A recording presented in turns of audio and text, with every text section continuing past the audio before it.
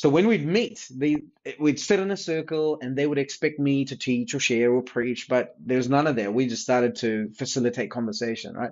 And it took Yes. 6 months, probably around 6 months, maybe even more, for people to really say what they really felt. I can tell you without a shadow of a doubt that in most churches, maybe 99%, the leaders have no idea what the people are really thinking. And Right. even if they say, hey, tell me what you're really thinking, they're not going to, because the training has caused people to separate their real Yes. feelings, their real thoughts from a pretense.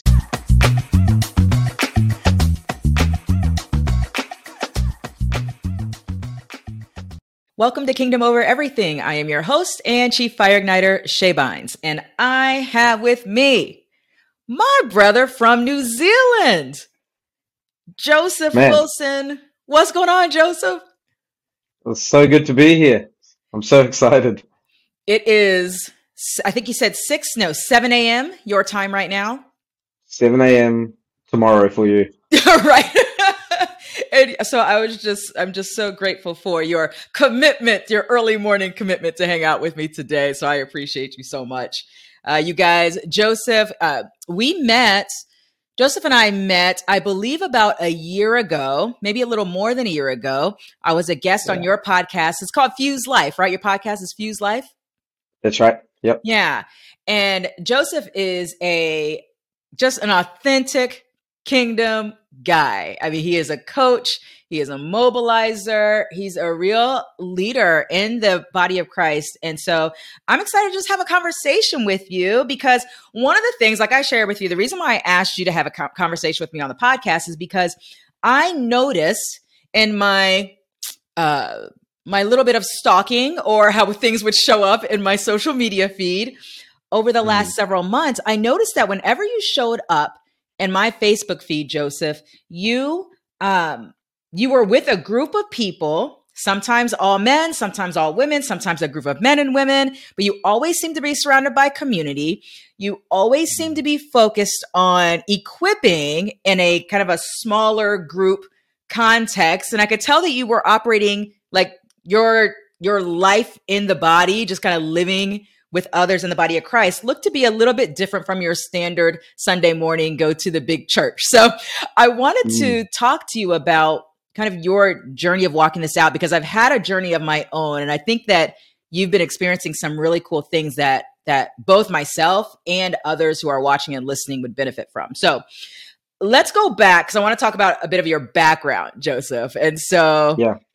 tell me a little bit about your upbringing and just even kind of a bit of your faith walk as well, just kind of coming into life in Christ.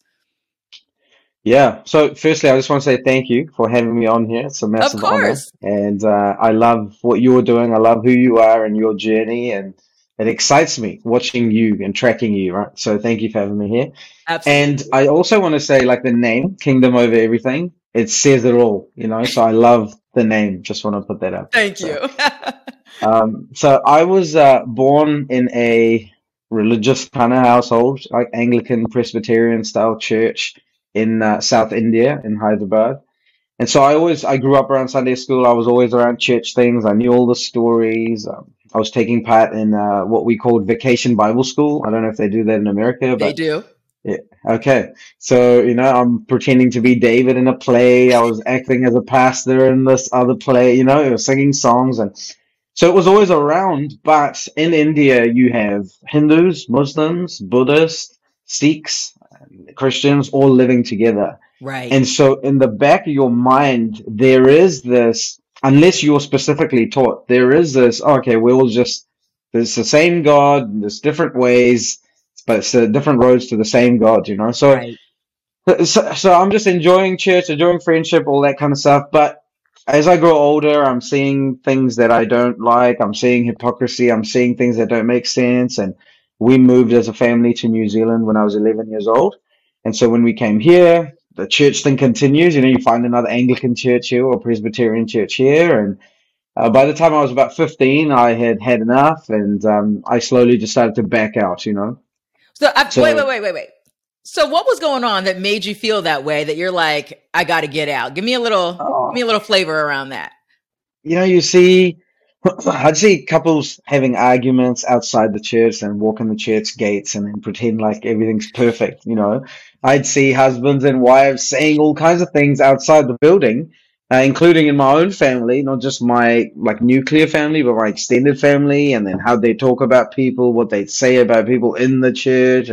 You know, then I found out that this person's having an affair with the pastor's son, and like, you know, there's Yes. so many things going on that I was like, it just was weird to me, only because there was a pretense of holiness or a pretense of we're doing the right thing, but a whole different reality. If there Yes. was no pretense, I don't know if I'd have a problem, but I was seeing a discrepancy, which I know is normal for humanity, but it just kind of, yeah, irks me a little bit. Well, understandably. And when I think about the age that you were at that time, kind of like when you're a kid, you're a teenager, the hypocrisy is so glaring, and Yeah. and there's such a desire for purity of something and consistency, even if you don't have language for it. And so that makes sense to me that that would be super bothersome to you as a teen. Yeah. Okay, so keep going, keep going. Yeah. And I was really bored, you know, as a That part young too. kid. Yeah. So as a young kid, you're doing, you know, plays and dramas and singing, and you're kind of oblivious to a lot of things. So like you just like that David killed a bear and a lion, and you get to pretend to be David. But once you're 11, 12, 13, 14, it's different. I was going to youth group to meet girls, right? And Right. to eat food because we'd have food at Priorities. the end. Yeah, priority. So then they play games. And so after a while, it just became, well, what else can I do with my Friday night instead of being here, you know? Right. So to me, I was like, I don't know if God's really that real. And if he is, I don't think he's just in this building. So let me not do this anymore. And all of those things kind of just slowly drifted me away. Yeah. Yeah. So then what was kind of the next shifts for you? So that's when you were young. At what Yeah. point did you come into, or did you ever get to a point where you felt like I have a healthy expression in what people would say is like a traditional local church body? Did you ever experience that in a really genuine way? So I'm going to church, right? I was doing all those things. And I would say around 18, I start to go drinking, clubbing, partying, because eventually life just took me there. You know, I was Right. very like, I'm not going to touch any alcohol. I wouldn't even eat Christmas cake because they have rum in it, you know. And I don't know where that came from. Like that was just in me. My whole family would do it. I just wouldn't. But as I got to university, I just started to veer away. And 1 year into uni, I started drinking, clubbing, partying, all that stuff that I thought was more fun. And when I was about 22, which is 15 years ago now, I got invited to a Pentecostal church. And that was my first time in a Pentecostal church. So I walked in, everyone's dancing and singing. There's no pipe organ, there's no robes. I am like, oh, what's going on here? Is this really a church? And can you be like this in a church? You know, all these things are going on in my head. And people are Right. dancing, the lights are kind of dim. The worship leaders look so blissed out in joy that I'm convinced they're popping some kind of pills, you know? It was like, because that church was very like presence power filled, right? So Right. these guys are getting whacked out in the Holy Ghost, and I am worried. And you And have, right, because you have that no grid for any of this at this point. I agree, and I'm convinced something is not right. You know that my friend has invited me to a weird place. And Yes. so I go through that experience. Then the pastor starts praying for some people who graduate out of his leadership course, and they're falling on the floor. And I'm like, this can't be real. Why are they falling? Is he pushing them? Are they pretending? So all these thoughts are going through my head. Is this how he tries to get membership? You know, like all this kind of stuff. And then he says, if you want to know whether this power is real, come forward, you know. So I get up because I'm like, let's see this thing. But the guy next to me who drove me there starts freaking out. And he's like, we gotta go, we gotta go, we gotta go. Like he was manifesting, if I think back to it now. So I leave because he's my ride, you know. And the next 6 weeks, it just felt like hell was opening up doors and pathways and highways for me, like Mm, opportunities to party and get drunk and sleep with girls, and all this stuff just started opening up, you know? And so now I'm getting sucked into a vortex at a faster speed than ever before. wow. And for some reason, this one morning, I slept for a couple of hours after partying all Saturday night. I slept for a few hours and then I decided to drive to this church that's 45 minutes away from where I live. And I probably shouldn't have been doing that because I was still drunk from the night before, A little tipsy from the night And before. yeah. So I drive into this place the whole time. In my soul, I'm having a war. Like, what are you doing? Why are you doing this? This is dumb. Why did you come here? And I sit in the back seat. This girl starts singing in tongues, and I have this experience where something happens in my body and I sobered up. And that kind Mm, of really began a switch for me because when that happened, I started to see God with me my whole life, including the partying time, wow. including all the dumb stuff that I did. And I was puzzled that he was with me during that because at that time my grid was good boy, bad boy, you know? So Yes. good boy, he's around, bad boy, he leaves you. I don't know where he goes, but apparently he leaves you. And so my grid was like, oh, you were there the whole time. Then how are you perceiving me and my life? And Wow. so as I'm leaving that church, because I'm starting to cry, I don't want people to see me cry. Just out of my heart, out of my spirit, I say to him, if you're really real, show me. I'm giving you 30 days, you know. And if I don't see that you're real, I'm never coming back to church again. Wow. And in those 30 days, I went to every meeting. I'm suddenly opening myself up to this possibility that there's a real God, there's a tangible presence. And the biggest thing I think for me was at night. I had an iPod back then, you know, iPods that came and went really Yep, I fast. remember them. Uh, so I had this little iPod Nano, and it was for my gym music. And suddenly it's filled with all this like 1990s worship music, Right. and you know, I got Hillsong blaring in there. And every night I would just go to sleep with that. I'd leave my curtains open, look out at. I had a massive window, so I'd look out at the sky and just start talking to the Lord. And I started to feel like He was calling me into a deep love that my Mm, soul didn't feel it deserved. And I need to say this part because a lot of people don't understand this. So this whole thing began because of his love. It was his idea, it's his plan, and we get to partake of this amazing, unending power love thing, right? that's right. Agape love. That's And right. so my soul is warring against that because my programming of you got to be a good boy is rejecting this unconditional love. And I remember having these battles of come, I love you, son, come. And my soul just go, no, you can't love me. Didn't you see what I did last year? Didn't you see what I Yes. did last week? And at some point, the love just overwhelmed that, you know? And so I begin this journey of walking with God in a real weird way because I'm glad I didn't share this with many people at that time, you know, because I started to involve him in everything. Like, what are your Right. thoughts about this? What about Uh-huh. this? How do I learn to hear from you? You know, everything looked beautiful suddenly. Everything looked meaningful suddenly. And Yes. so I'm not telling people that I'm asking God to show me a sign in the sky, right? Just for Right. me. And many nights, nothing happened. But then there were nights where things happened in the sky that changed me forever, drastically. That, Mm, oh my gosh, you are so close. Like I can ask you something and you can respond in real time. Like that really blew my yes. mind, you know? Wow. That's that's really beautiful. I'm curious when you were having some of this as you were describing some of this kind of initial encounter that you were having with God, how are you experiencing him? When you were like was it you were having a vision? Were you seeing something in your mind's eye? Was it just like a sense, a feeling? Like how were you experiencing God in those early moments? I think it's a combination, right? So in this church, which was an amazing church, I'm watching people get touched by the power of God. There's people sharing healing testimonies. So that's happening. And then for me, I am feeling a tangible presence.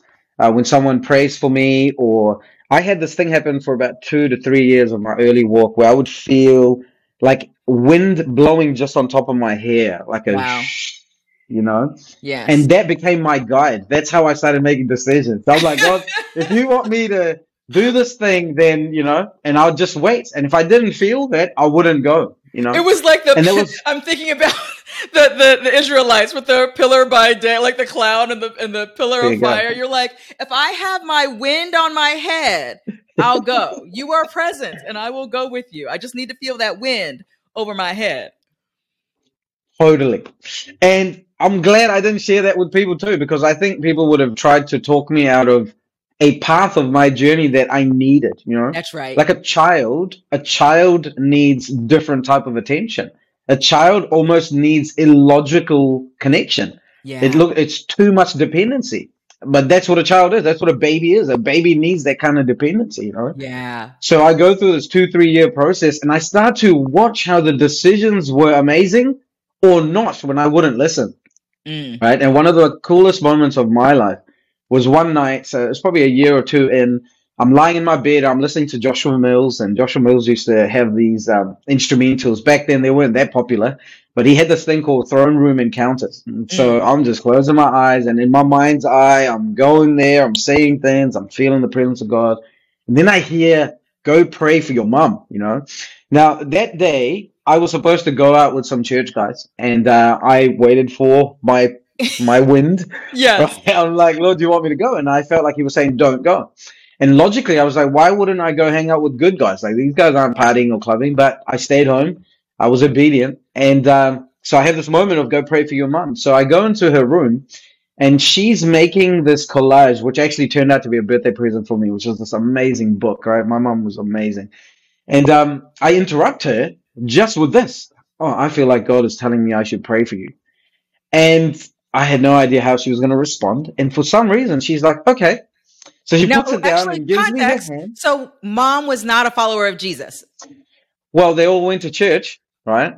Okay. So they would go to church, but when this happened to me, I almost became too much for my family. Okay. Like Gotcha. they were Gotcha. like, Okay. Okay. "This is way too much. Like Jesus, Jesus, Jesus, Right. Right. stop Right. it. Like Jesus is good on Sunday. Like if Yes. you want an extra day on Wednesday for home group or something, that's fine. But what are you Right. doing here? Like, what do you mean you went to a prayer meeting on Monday night? Okay. So What's she was going already on thinking with like you?" you're really kind of out there on your walk with her Yeah, now. Okay. yeah.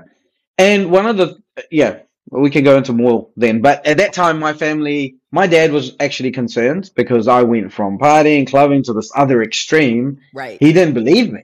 Yeah. So he thought I'm up to something else and I'm trying to mask it with this, right? So, at the beginning, everyone says, "Oh, it's a phase. You will get over it. You will get out of Right. it." So they're just kind of waiting for me to get out of this phase. So when I'm praying for my mom, she's just expecting a nice, "Father, bless my mother. Amen." So I grab her hand and I'm just like, "Lord, I thank you for your presence, your power. And I just pray that it will fill this room right now." And I see what looks like a sheet of glass fall in the Mm. room. So I'm having this experience going, "Wow, something's happening in the room." And I open my eyes and my mum, out of the side of her mouth, there's these tongues trying to come out. And she didn't believe in praying in tongues, speaking in tongues, none of that. So she's trying to stop it. And she's just like, and she's bobbing up and down. And Right. I'm tweaking out because I'm watching my mum, who doesn't believe in any of this, having an experience with Holy Spirit. So I Yes. keep praying and I'm like, "More, Lord, thank you, Lord," all that kind of stuff. And then the tongues just start to come out. And then she gets drunk in the Holy Spirit. And my mum's never been drunk on alcohol or any substance before. But she gets drunk in the Holy Spirit so much so she just starts laughing her head off. And she's so loud that my dad comes upstairs. He's worried. By the time he walks in the room, she's rolling on her bed, which was next to the chair, and she's singing "Mary Had a Little Lamb" and just cracking up. And I don't know if I should laugh, if I should cry. Is this real? Why would my mother fake it? What's going on? And then And my why is she dad thinking goes, Mary "What had did a you little do?" lamb? Yeah, so that's the innocence of my mum, right? Like I Yes. learned a lot about my mum in that time, but my dad walks in, and he's like, "What did you do to your mum?" I'm like, "Nothing. I just prayed for her." And it was a beautiful moment of just learning how to listen to that voice and walk with God, because in the Yes. long run, that really impacted my family in a really good way.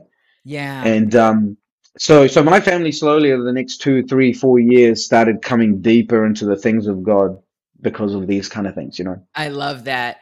And so that Yeah. same church that you were in at that time as you were having those experiences, were you kind of growing in your walk in pretty healthy community there, but then there was something that happened that led you out of even that Pentecostal church? Yeah, so I'm learning how to walk with God. That church was amazing, and my first pastor, who I still consider like a spiritual father, I this guy carried the breaker anointing like no one else I've seen, right? He could walk into a place and crack it open in the spirit. And that's why I saw a first demonic experience because he came and spoke at a friend's youth group, my friend's Yeah. youth group. And these guys, never experienced the presence of God. And he teaches about the presence of God from Genesis all the way into how we are temples and how they can be filled with the Holy Spirit. And these 30 young kids, like I was a young kid too back then, but all get filled with the presence of God, all fall out under the power of God. And I Mm. got to watch all that, and this girl manifested a demon. That was my first experience of seeing the demonic. And so the church was amazing in that sense. Presence, power, revival kind of services every Sunday. Worship would go for 2, 3 hours. Eventually they had to cut it down because it was like people just getting lost in it. And Right. so I'm learning all of this, right? I'm seeing the spirit realm be so real. I'm seeing people getting radically changed by the presence of God, the power of God. That all really helped me. And now looking back, my first 5 years, especially over there, was like I was learning how to be a priest. I was learning the priestly. I was learning how to operate in the spirit. And so at that time, I was a door-to-door salesman. And my pastor would say, Mark 16, lay hands on the sick and they'll recover. So I started practicing that in my job. I would sell people Oh, cable wow. TV and then I'd lay hands on them. And I saw crazy, crazy miracles happening in people's houses, outside their houses. It just all became my Bible college, in that time. But one of the things that was happening there was they would talk about discipleship, they would talk about community, relationship. And so I believed it was going on. So when I'd lead someone to the Lord or someone was new, I'd start doing life with them. They'd come to my house. I'd invite them to my birthday, even if I knew them for one day.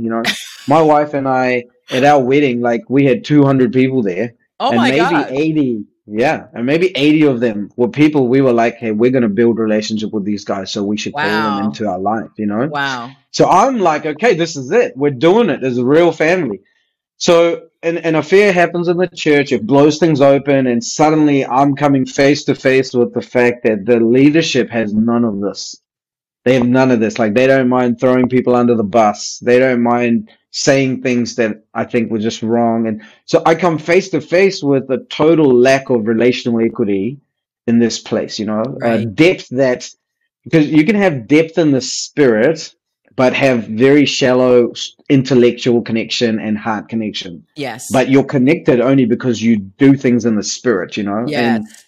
we had some really gifted people. Like even for me, I step into this environment that was cultivated by the leadership then, and prophecy is just like a natural byproduct. Yes. People would come in there and start prophesying on day 2. And so moving in the gifts, no problem. Understanding heart connection, relationship, there was none of that. So Mm. it bred a lot of competition, jealousy, envy, and it kind of blew everything open. And that began my path of, oh my gosh, what's going on? The affair that happened, it was with someone that was like a hero to me. So that really shook me. And I started to learn that actually you don't look to man like that. Right. Right. So as a baby, I'm looking to man like that. And that happens. It shifts my perspective.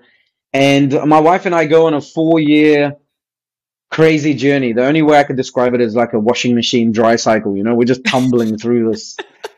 What's going on? And in that time, I got accused of trying to split the church because Uh-oh. people are asking me what's going on Yes. because we have relationship outside the building. I have sway. I have some Wait, this is why influence you're still because there.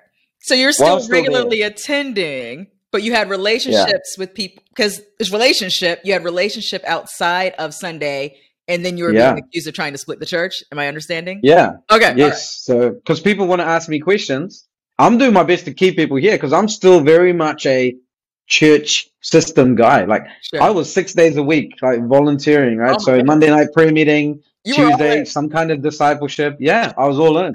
Wednesday, home group, Thursday, worship practice, Friday, youth leading. Oh my Saturday was gosh. our one day to do something, which usually went in some form of discipleship. And then Right. Sunday was 1 or 2 services. So that was my Yeah, you were my all in. You life. were all in, And Joseph. yeah, and so that built a lot of capacity for me and my wife, which I think is awesome. But it also did a lot of damage on one side.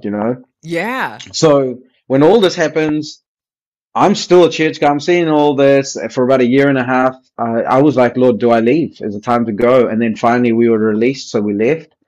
And I helped another friend start a church that went for about a year and a half. I was an associate pastor there. But I saw the same pattern, right? Suddenly I'm the guy who has the connections. He's the guy who sometimes comes, says something, grabs the mic, maybe helps people with some of their problems, Right. but nobody really can know him. Yes. And so I try to bring that up to him. And, I had assumed we had a real deep friendship, but actually that was when it started to open up for me. Like, okay, you're a senior leader and I'm under you. That's how you Right. see that. Like, that's the core of our relationship. Our Yes. friendship is icing on that cake. And Yes. to me, that was upside down. And so it was like a 6 month tearing process because this guy was the first guy that he invited me to that church. He was the best man at my wedding. He was a mentor to me. So Wow. it felt like a real Abraham Lot tearing. You know, for six Yeah. months, I'd have random moments where I start grieving this relationship that hasn't fully broken yet. And then the time came. We separated from there. And I was totally disillusioned. And I said to the Lord, I don't want anything to do with people. All the problems in my life are because of other believers. So how about my wife and I move to a Baptist church 3 hours away from where I live, and we live a good life on a farm Right. somewhere away from people, you know? Yes. But in that time is where I had this encounter. I had this encounter with Jesus, and it kind of did something to my heart and my understanding of the body. And he asked me to walk with this group of people. There was about 13 or 14 of them. Walk with them, help them find their runway, and help them fly. Were And these this was people 2000. that had left the previous church that you had left? Yes. And it was Okay. the same story, right? They're leaving because we do life together. They don't know that other guy. And Right. I try to get them to build a relationship with him. There was But that's no not room there. possible. Yeah. Right. So So now, so he when I gives you this leave, assignment now. Now it's like, now I want you yeah. to build relationship.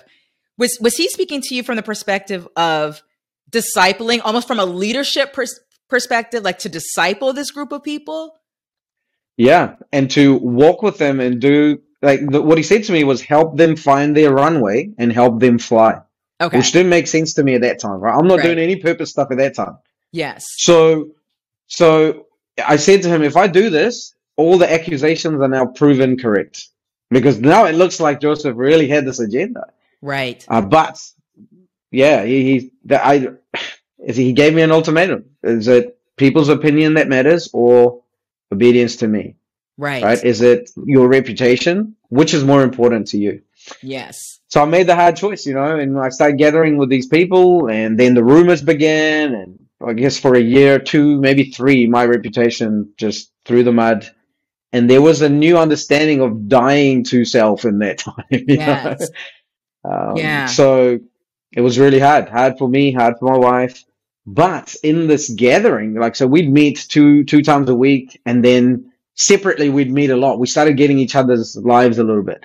And so when we'd meet, we'd sit in a circle and they would expect me to teach or share or preach, but there's none of that. We just started to facilitate conversation, right? So Right. we're moving from platform thinking to table thinking. And it Yes. took 6 months, probably around 6 months, maybe even more, for people to really say what they really felt.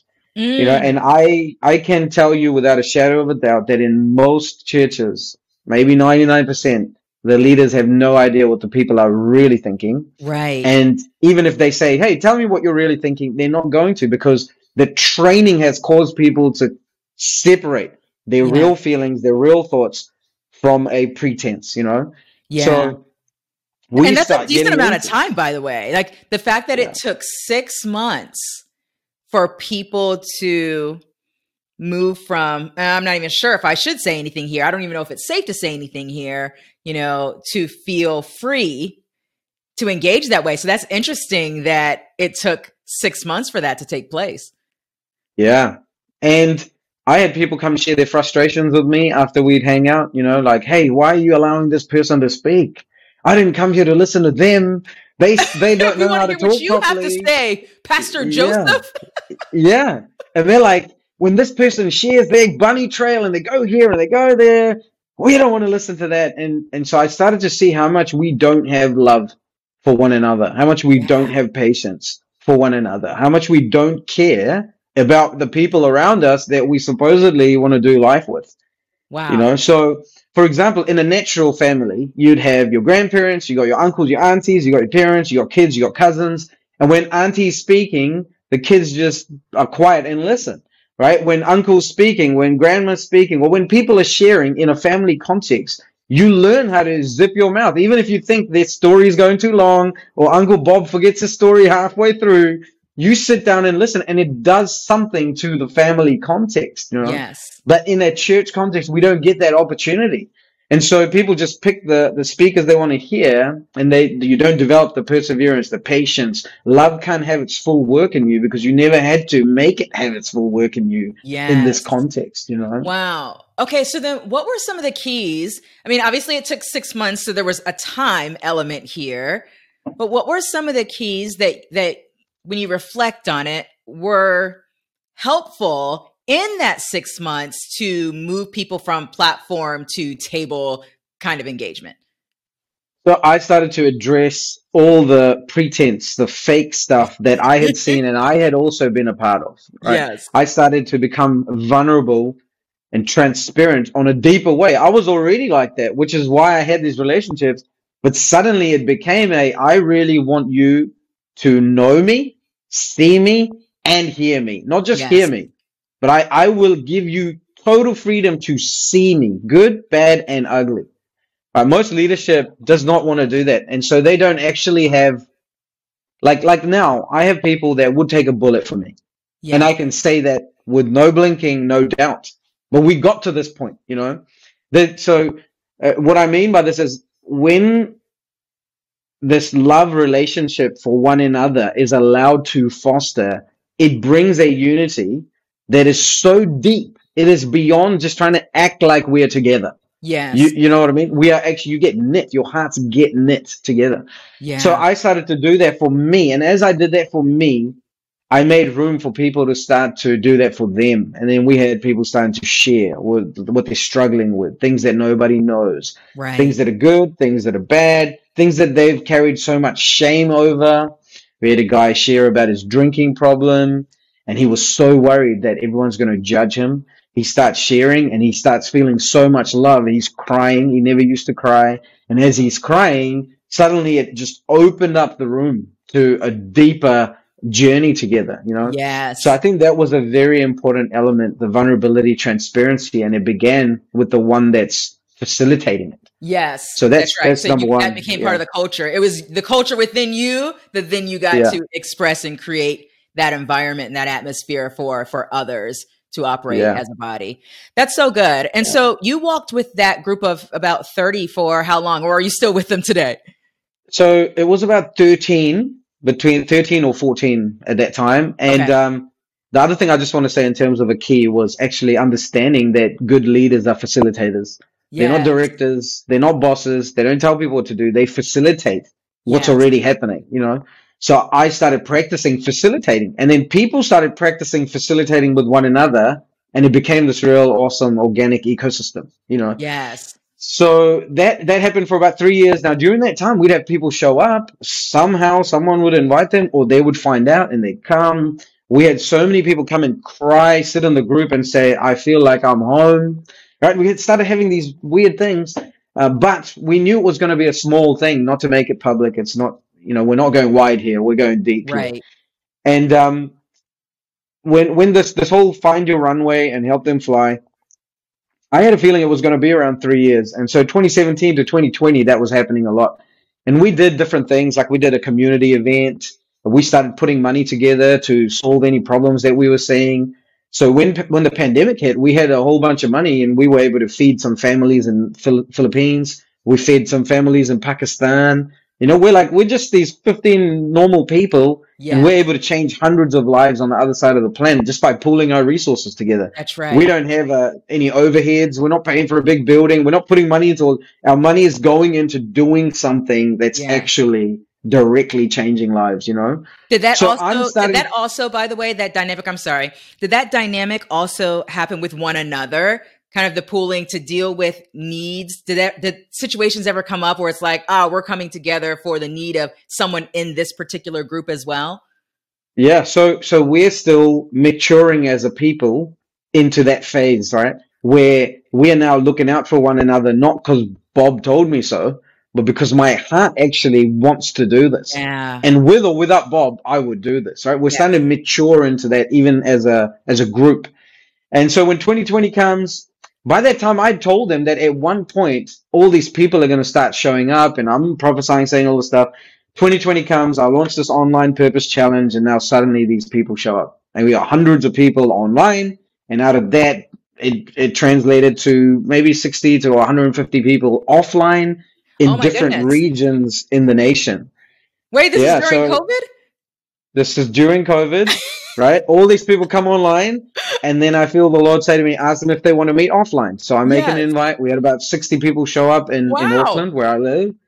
And then 2 hours from where I live, one of my clients opened her house, and it was a lifestyle block. So she had the swimming pool and lots of grass. So we Yep. had about 50 to 60 people meet in that grass. We Wow. baptized 9 people in the pool.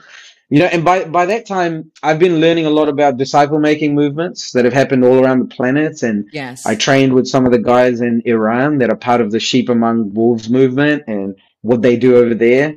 I trained with a guy, David Watson, who's from Texas. He wrote a book called Courageous Disciple Making, I think it's called. Okay. Amazing book. So I'm just learning, right? Like Francis Chan's We Are Church, and Yep. Neil Cole has these life transformation groups. And I'm seeing all these different models and ways people are doing things.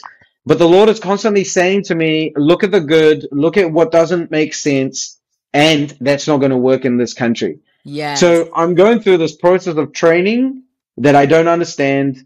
And this was all the way from 2017 to come to a point where I'm like, okay, well, what are we doing in my country? Like, what's going Right. to work here? So when all these people come, suddenly they all now, it's a bigger group and they want me to do something, start Yeah. something, set something up. What are you doing? All right. It's a So Joseph I'm show now. like, What you gonna do for us? Like, what are yeah, you gonna do? Bless the yeah. people, sir. You know, I'm very aware when somebody only calls me by some kind of title, whether it's Coach Joe or Pastor Joe. I already know that, okay, this is currently your paradigm of relationship, and it can't Right. go deeper till we change that framework. And the Yes. ones that would stay at Pastor Joe came and left because I never became that Pastor Joe to them, right? I'm Mm. like, I want to be your brother, and I will let you see me. Will you let me see you? And it's actually really scary for people to be vulnerable. And some came and some left because this wasn't going the way they would have liked it to go. Yeah. Start a church, Joseph. We could have a few churches. What are you doing? What's the vision? I'm like, the vision is we're going to love one another and see where it goes. That's That's so not a good. good vision. You need a better vision. And so it became this process. And I said to the Lord, like, what are we doing? What are we setting up? And he said to me, give it time. Let their hearts reveal themselves. Mm. And that was really hard for me because I'm naturally very impatient. And so since 2017, there's a lot of patience that's had its work, and had to have its Yes. work. So I'm like, okay, I'm not doing anything. And I watch people leave and I'm like, Lord, right, we could have done something, but they're gone now. Like as though, God's so worried about it. And, that my maturing process is happening 2020 while everything's expanding and my online coaching business is growing. There is this family element that I'm like, what do you want to do with this now? Right. So yeah, I mean, it's a long story. I'm doing my best not to make it too crazy, No, no, but no. But I'm actually really loving this because it's good to have the context, the journey, the things that you're learning, and what's happening within you in the yeah, process. One of the things I'm kind of curious about, though, is I've had this conversation with a friend of mine where we talk about community and at what point do you lose intimacy, and then how do you create all of these things, right? And you know, I'm curious to know what you've experienced. So when I think about this, even from a business perspective, but a business perspective, a fellowshipping with other believers perspective, for me, I see when there's a small group, let's say 15 people or less, there's this dynamic that happens of intimacy. And I think some people would even be concerned about walking into that space because they're not prepared to be in a group of people that small, because you can't hide in that. So you really kind of have to show you can't really hide in a small group, but you can definitely build great intimacy with one another, deep fellowship relationship. And I wonder at what point, because you've experienced 30, 60, et cetera, more, at what point does that break and then become now I have to raise up people or like subgroups, or, what dynamic needs to happen so that we don't break the culture of, from a leadership perspective, a facilitating leader perspective, you can create an atmosphere of vulnerability and transparency. But it seems at some point that the intimacy aspect might begin to break if that's not replicated in other people who are then also facilitating. So I'm curious to know what you've experienced with that, what you've learned, and just kind of your perspectives around that. Yeah, they're definitely a real issue. So I just want to start this answer by saying this. Like, I by no means have the answer, all the answers. I just know that the way we've done things is not the way it's going to be or should be or supposed to be, right? It's very Yeah. easily broken. It's very easily damaged. There's a lot of holes in there. There's a lot of darkness in there. And our enemy loves to dwell in the darkness that can be behind a curtain, even though there's so much light in front of it. When we Yeah. make room to allow darkness to fester, he does good work, you know. So, I mean, the enemy does a good work to ruin things. So, for me, I was on this pursuit of, Lord, what does it look like according to your original intent, right? The book of Acts, because you can read the Bible from a behavior model, from a let's mimic this, let's copy what they're doing, Right. they went from house to house, so we go from house to house, Right. without ever understanding the heart motive. I can read the same scriptures without any love and try and produce a behavior to prove that I have love. But I think God's intention was the other way around. Let love have its work in you, and the behavior is a byproduct. It's easy, you know. So for me, That was a when all mini these sermon, people by the started, way. That was a miniature sermon that you just did there. But go ahead. so by the time these people come, I start to see that if this continues, I am going to become the guy. Yeah. And I almost felt like the Lord was giving me this option. Do you want to be the guy? You can go be the guy. But if you go be the guy, this thing begins and ends with you. Now, you may name it something, and it may have some sort of legacy, but it'll still be you. Or do you want to allow the fullness to have its work? And Yes. that was a hard choice for impatient Joseph, you know. Maybe Joseph wasn't trying to build his own empire, but he was still impatient because it's much easier to build something that is perceived as successful, but in which realm and for how Yes. long, you know? Yes. So, so I'm pulling back, and then I have this moment where I feel the Lord say to me, see these guys here who have proven themselves, like their hearts have revealed themselves that they actually want connection. I want you to make covenant with them. So I'm like, Yes. oh, what is, and this was at a time where I was feeling like I'm wasting my time. What's even happening? We put so many years into this. I can't show anything. You know, people would ask me, how's this going? I'm like, I don't know. We're still hanging out, if that's what you're meaning, you know. But so then we have this moment where we meet in one of the houses, and I feel the Lord tell me to wash their feet, you know. So I say to them, hey, tonight I just want you to know I'm making covenant with you. My wife's looking after our kids, but she's joining us on a video call because she needs to be here because I believe it's a very sacred moment, you know. So I don't know what you're going to choose or what you want after this, but I am putting an invitation out to go deeper with you if you are willing to. And so I start watching these guys' feet, and there's crying, there's tears, there's stories of church hurt and wounds that they haven't shared before. And one guy is so scared to sit on the chair because the last guy he kind of walked deeper with cut him so bad, you know. And we're all crying, and we're having this amazing moment, and that really shifted something in the spirit for all of us, where we were like, okay, we're crossing this line now. Yeah. And so these guys became a focus to me as I spent a bit more time having more conversation and talking about life. You know, we went to a different level with this core group. A core group. And yeah, the core group. And during that time, I'm starting to understand the organic nature of family, right? So in the natural, which is a type and shadow of the spirit, in the natural, you are a baby, you need super attention, you grow up into this healthy adult if you had a healthy family, and then eventually you don't think it's weird at all to have your own family. Right. And I'm starting to see that in the spiritual, it should have been the same. Mm-hmm. Why is it not? Mm-hmm. Right? For my children right now, I have an 8-year-old, a 6-year-old, a 3-year-old who will be 4 soon. And for all of them, they're watching family demonstrated so well that they have a desire to have their own family. And at some point, they are going to move into that. So why don't we have that in the spiritual? And then I get led to 1 John chapter 2. And in this, John, who is the apostle of love, right? And without love, you have nothing. John writes about these 3 phases of maturity. And he's like, I write to you, dear children. I write to you, young people. I write to you, fathers and mothers. So I'm like, okay, what's he saying about the children? What makes you a child? What makes you a young person? And what makes you a father and a mother? And when I look there, I write to you, dear children, because you know your sins have been forgiven, and for his name's sake, and you know the Father. And so I start to see, okay, a child To be a child in the kingdom, you understand there is no condemnation because Right. everything has been paid for, and you know Papa. You know how he talks, you know his smell, you know his ways, you know him. It's a free abandonment, right? Like a young baby. And Yes. then I start to see most of the body of Christ doesn't have that. They go through condemnation cycles regularly. Like, oh, I made a Yes. mistake. Okay, I need 4 days of my own penance. On the fifth day, I'll listen to worship, and then I feel better because suddenly God came closer to me, like as if he Yes. withdrew. And Yes. so when you don't have the basics of a child sorted, the rest of your life is going to be chaos because you're going to perform for a love that you didn't realize came for free.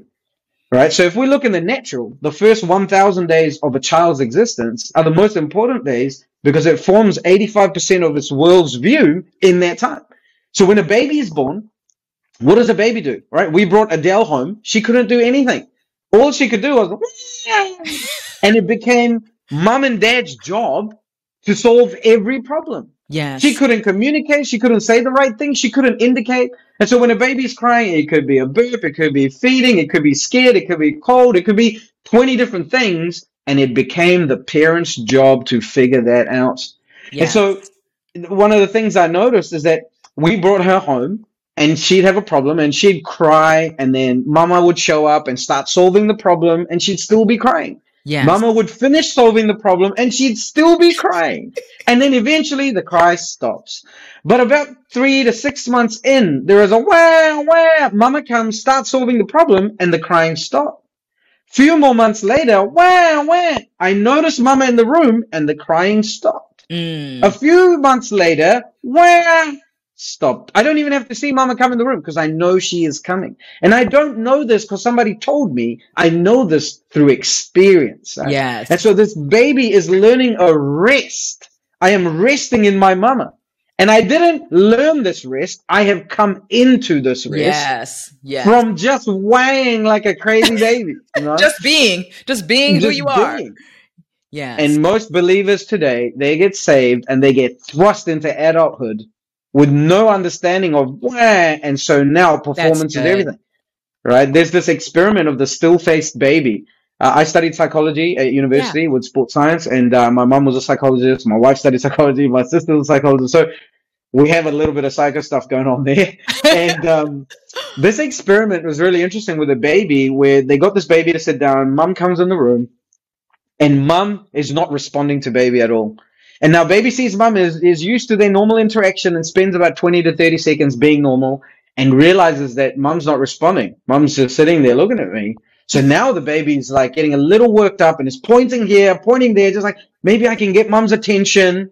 What can I do to get mum's attention? Mum's not responding. Another 20, 30 seconds, and now baby's really flustered. And now begins the real performance out of fear, out of Yes. anxiety. Mom, right? And then finally, obviously, they stop the experiment. But so many believers' lives are like that. Where we're like, we Mm. pray, we worship, we go to church, but we're doing all of this from a, will you be there for me? Can you hear me? And so rest is not an option there, and it breeds a lot of insecurity when you don't have that rest, you know. Which completely is detrimental to your ability to do family from a Yep. kingdom, a true kingdom family with your brothers and sisters in the body, because that's your experience. Yeah. And so you, instead of learning you belong because you are chosen, Yes. you now have to find out why you belong. Yes. And in most church circles, you belong because of your gifting, your leadership, your ability to do something that furthers that vision, Yes. not because of you, Right. right? And this is how we end up with 10 to 20% of people doing all the work and 80% consume. We have created that pattern. That's so You know, true. we've enabled that. So then what happened with this core? You know, you say, all right, I'm entering into covenant relationship with you, going to go deeper. Let's walk this thing out together at another level. Now what happened? I don't know where we are in year with, if this was in 2020 or if this was just like last year or what, but what was on the other side of that? This is about a year and a half ago. And it was hard in the sense because some others in the wider group could see that I'm going deeper with these guys now, Right. and their own stuff is flaring up. You know, why Yes. am I not good enough? And I had to have a lot of deep conversations with those that wanted to, and there were many that didn't want to, that had an issue with me and talked about with other people, didn't come to me, right? Because I'd be more than happy to walk them through this, what's going on. And Yes. so I'm having to deal with that too, right? Like, okay, I'm going to be misunderstood, even though I am doing my best to build something healthy, you know? Yes. But I just want to say something here in terms of what John talks about. Yeah. What happens when you don't do the I write to you, dear children, is Right. that when you go to the I write to you, young people, he says, I write to you, young people, because you are strong. You Mm. know the word and you have overcome the evil one. Right. So now there is this taking territory. You're growing into being able to do stuff. And so what happens in most churches is we skip the baby phase. We go straight into the, you better know the word and overcome the evil one. And so now the So true. performers rise to the occasion. And Yes. I was a great performer. My goal in the first year of being saved was I'm going to be rookie of the year. You know, like that was my thinking. I am like, oh man, I am in this thing. I'm going to be rookie of the year. And I said that to my mentor and he had a good laugh. I That mean, is now looking back, hilarious. I'm like, that's hilarious. Yeah. It is But hilarious. at that time, And then you were doing 6 days a week too, man. So you, I mean, like you were all the way in, man. I'm like performance central, you know, like let's go. And, you know, the interesting thing is when you're starved for love and then you find a place that will give you a little bit of love, you start working to keep that because you don't want to lose that, you know? Yeah. And so I was going through this phase of, okay, am I working for this? Am I not? And lucky I didn't tip over too much, right? But that was there. The performer was there in me. And so you imagine now in a church where, let's say I'm the leader and there's 100, 200 people there, and I skip the baby phase. I don't understand rest. And I'm there because I'm the leader. I have Right. these leadership qualities. I'm very prophetic, right? And I'm the guy that prophesies and leads people into the stuff. And now Bob joins the church. Bob gets radically saved. And after 2 weeks, I'm seeing Bob being so accurate with his prophecy. And now I'm like, how can Bob be so accurate? I'm the prophetic guy here. He just And got I'm starting here. to now, and I'm getting worried because I'm like, only have this chair with these people because I'm the prophetic guy. If Bob now becomes a prophetic guy, I'm going to lose my chair in this family. And I can't allow that to happen. And so now I start to sabotage things, to control, manipulate things so that Bob never comes into this because I'm so afraid I'm going to lose my seat because I don't know that I have a seat because God gave it to me, not Yes. because of my prophetic gift, you know? And so you start to see these dynamics in most church leadership. And the way you will know whether someone has that rest or not is in a conversation on a table, not on a sermon and a Right. platform, right? That's right. Not even miracles, not even a revival service, right? Because I've seen people who do amazing things on platform and then get off, and there's been some crazy things happen off the platform, you know? Facts. I mean, we're that gets continuously gets exposed, right? I mean, Yeah. we see a new story about that on the regular.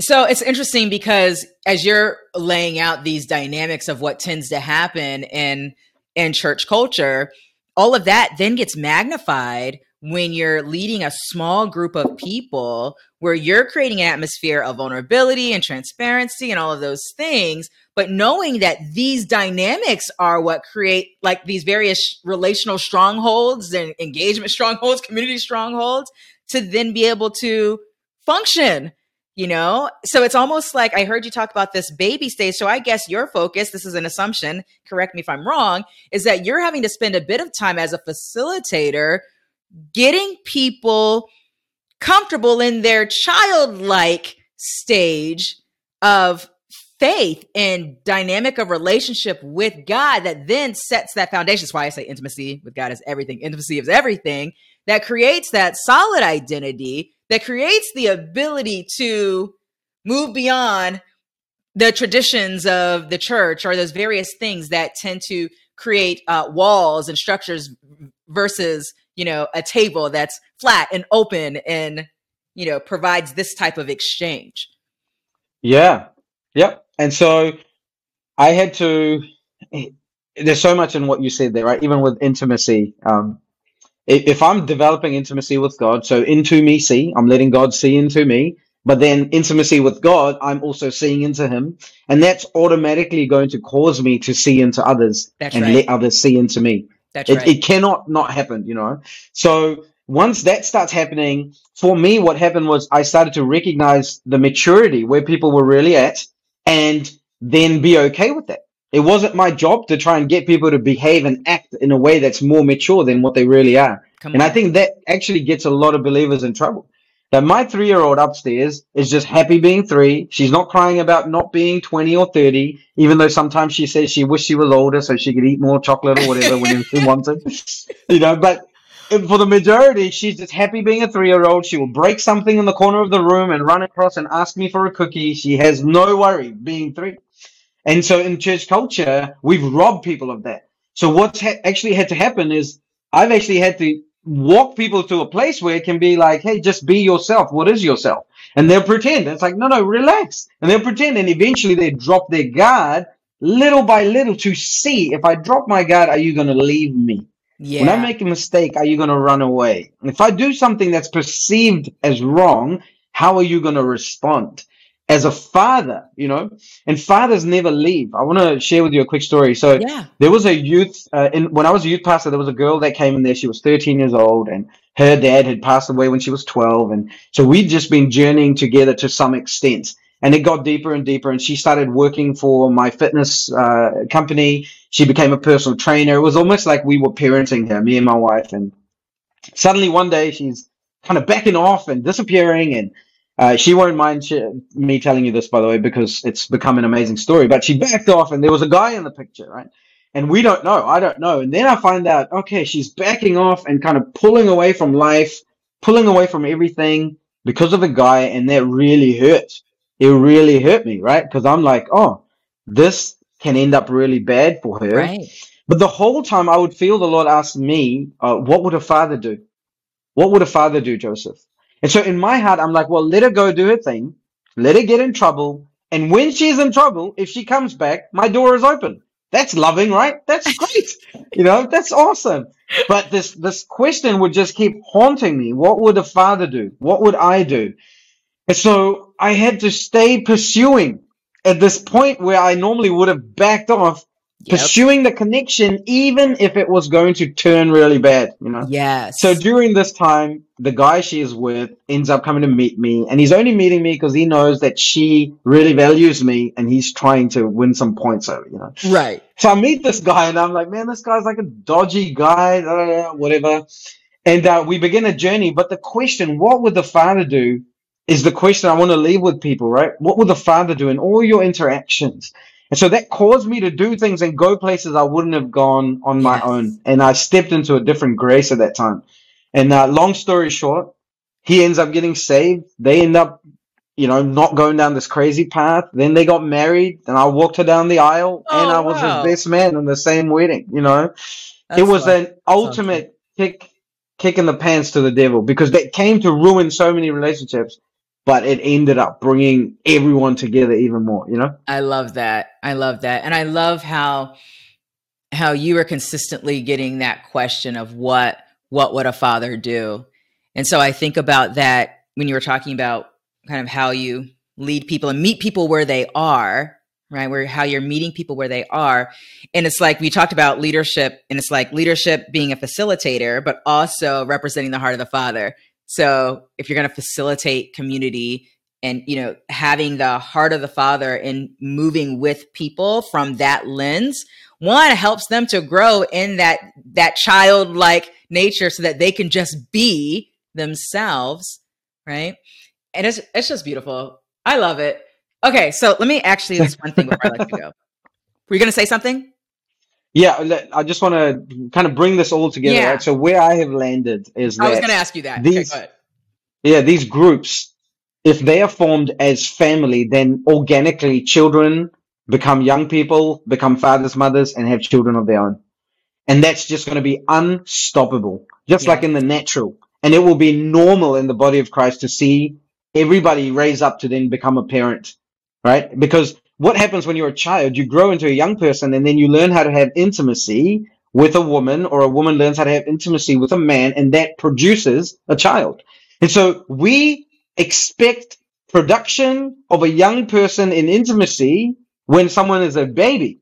Yes. And I think that's super unhealthy. you know? So Yes. if we think about the natural and the spiritual, as someone is growing, they organically get in covenant with Jesus in a deeper way. At some point, they cross a line, they get married, and that will always result in fruit. It will always result in children being birthed, you know? So I started to look for people that I was like, oh, you've already been through the fire. You've already grown up a little bit. You are a young person. You're not pretending to be one. And here is the track record. So let me go deep with you. Let's walk into fathering and mothering so that you can look after all these babies that are around. And That's so good. now we have these groups, and within the groups, there are certain people that I'm like, oh, you're like a parent here. So let's carry on this conversation of what it means to be a good parent who raises children who then become parents of their own.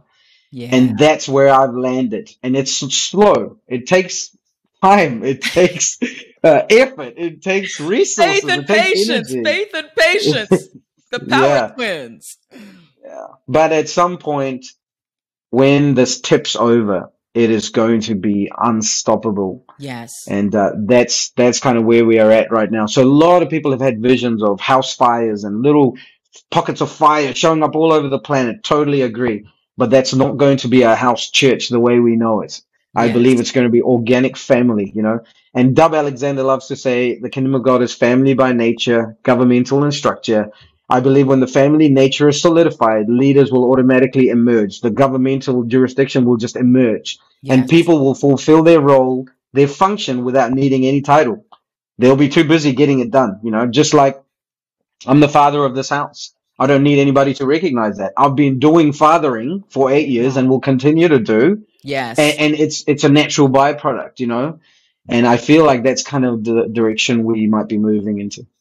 I love that. You exactly answered how I would have where I was going to head to close this. That was absolutely beautiful. And I love that. And by the way, we had Dub on the show talking about Kingdom Dominion, and it was super, super rich. I love that. Okay. Okay. So Joseph, first of all, thank you for sharing all of this.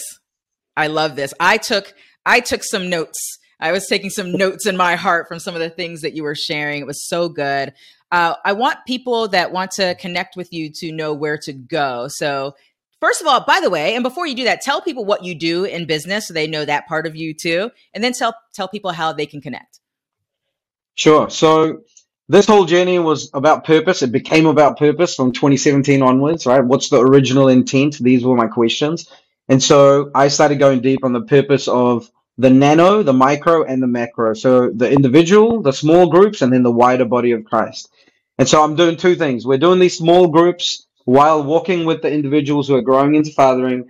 But then my coaching stuff is around engaging your personal assignment, your God given assignment for this season, the simplicity of walking in your purpose, and how purpose is made up of a whole bunch of assignments. And it's as simple as recognizing your current assignment and engaging that, whatever that looks like for you, you know.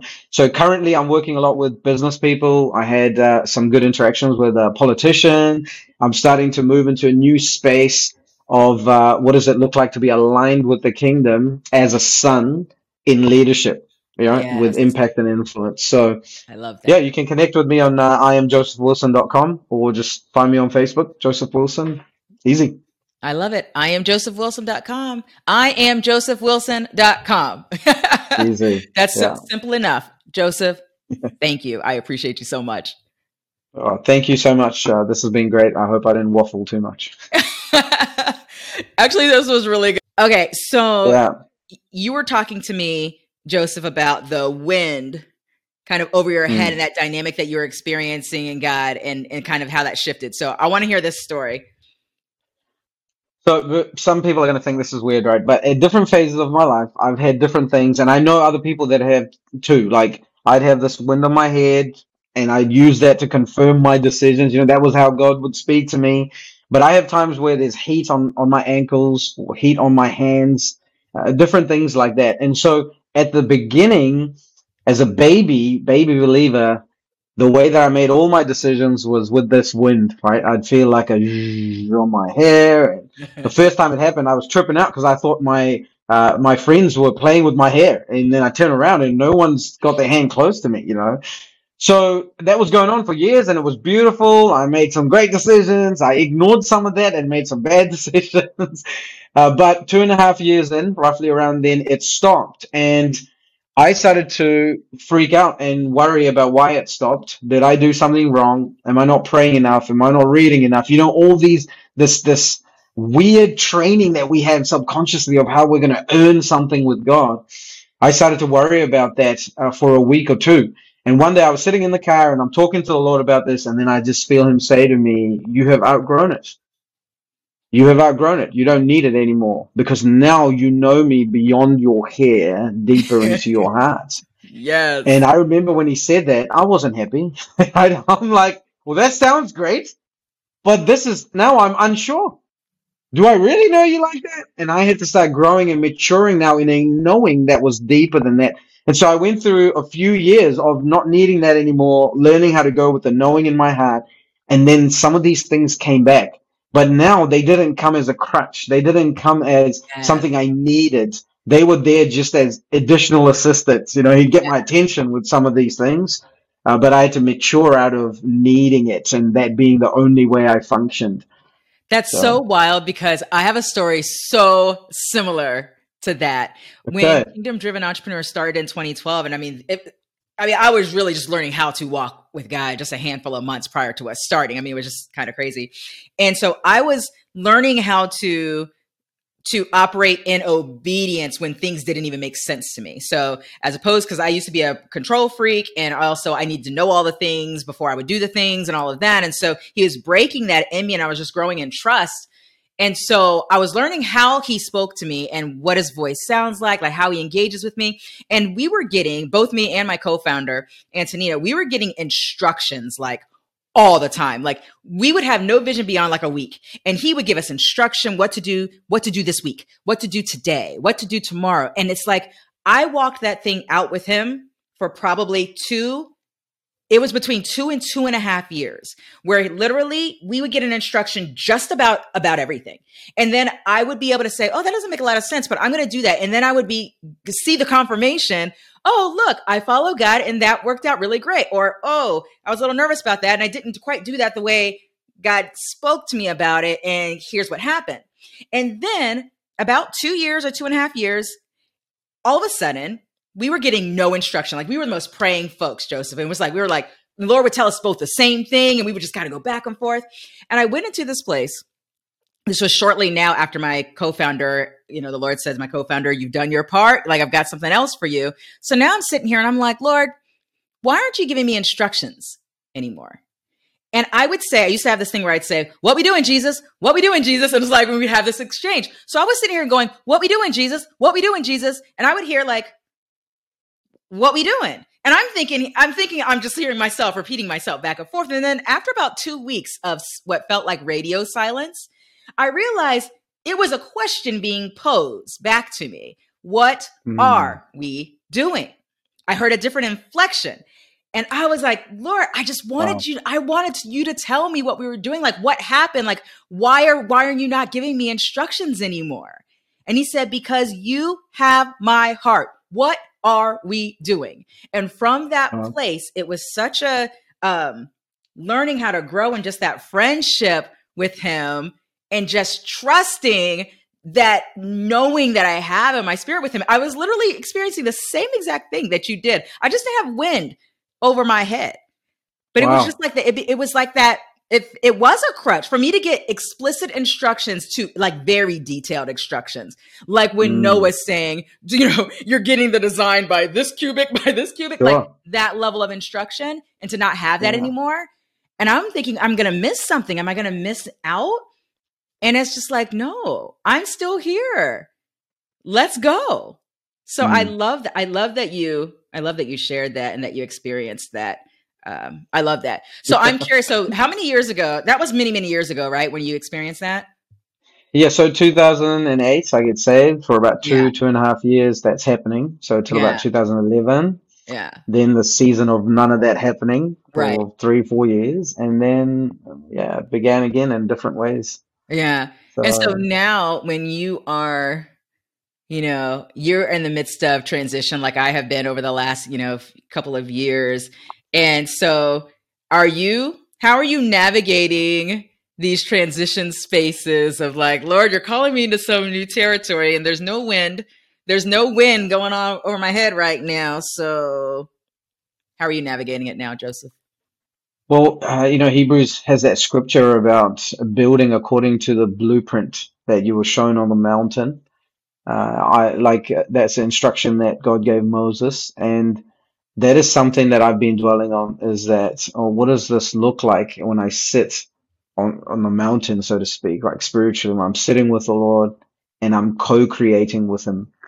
Uh, what does this look like? Where I'm not just wanting Him to tell me what to do, but I'm mapping out, drawing what I like, what the desires He's put in me, Yes. but then allowing Him to mold it at the same time. And we both are building, like I would with my wife, Yes. But it's very challenging to go in that space because there's still a level of really, and I guess I'm maturing. I'm maturing out of that into deeper territory.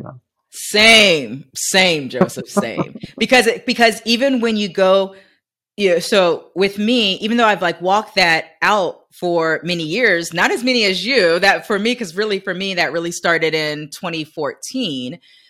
Even still, with each new expansion or elevation, there's a whole new dynamic of things that then you're like, okay, I know I'm not in the same space that I was last time that I had to feel this discomfort, but there's some similar feelings around it that then you're like, God, what are you working out in me? Like, what is having to like die right now that's different from the last time? Because I'm not the same.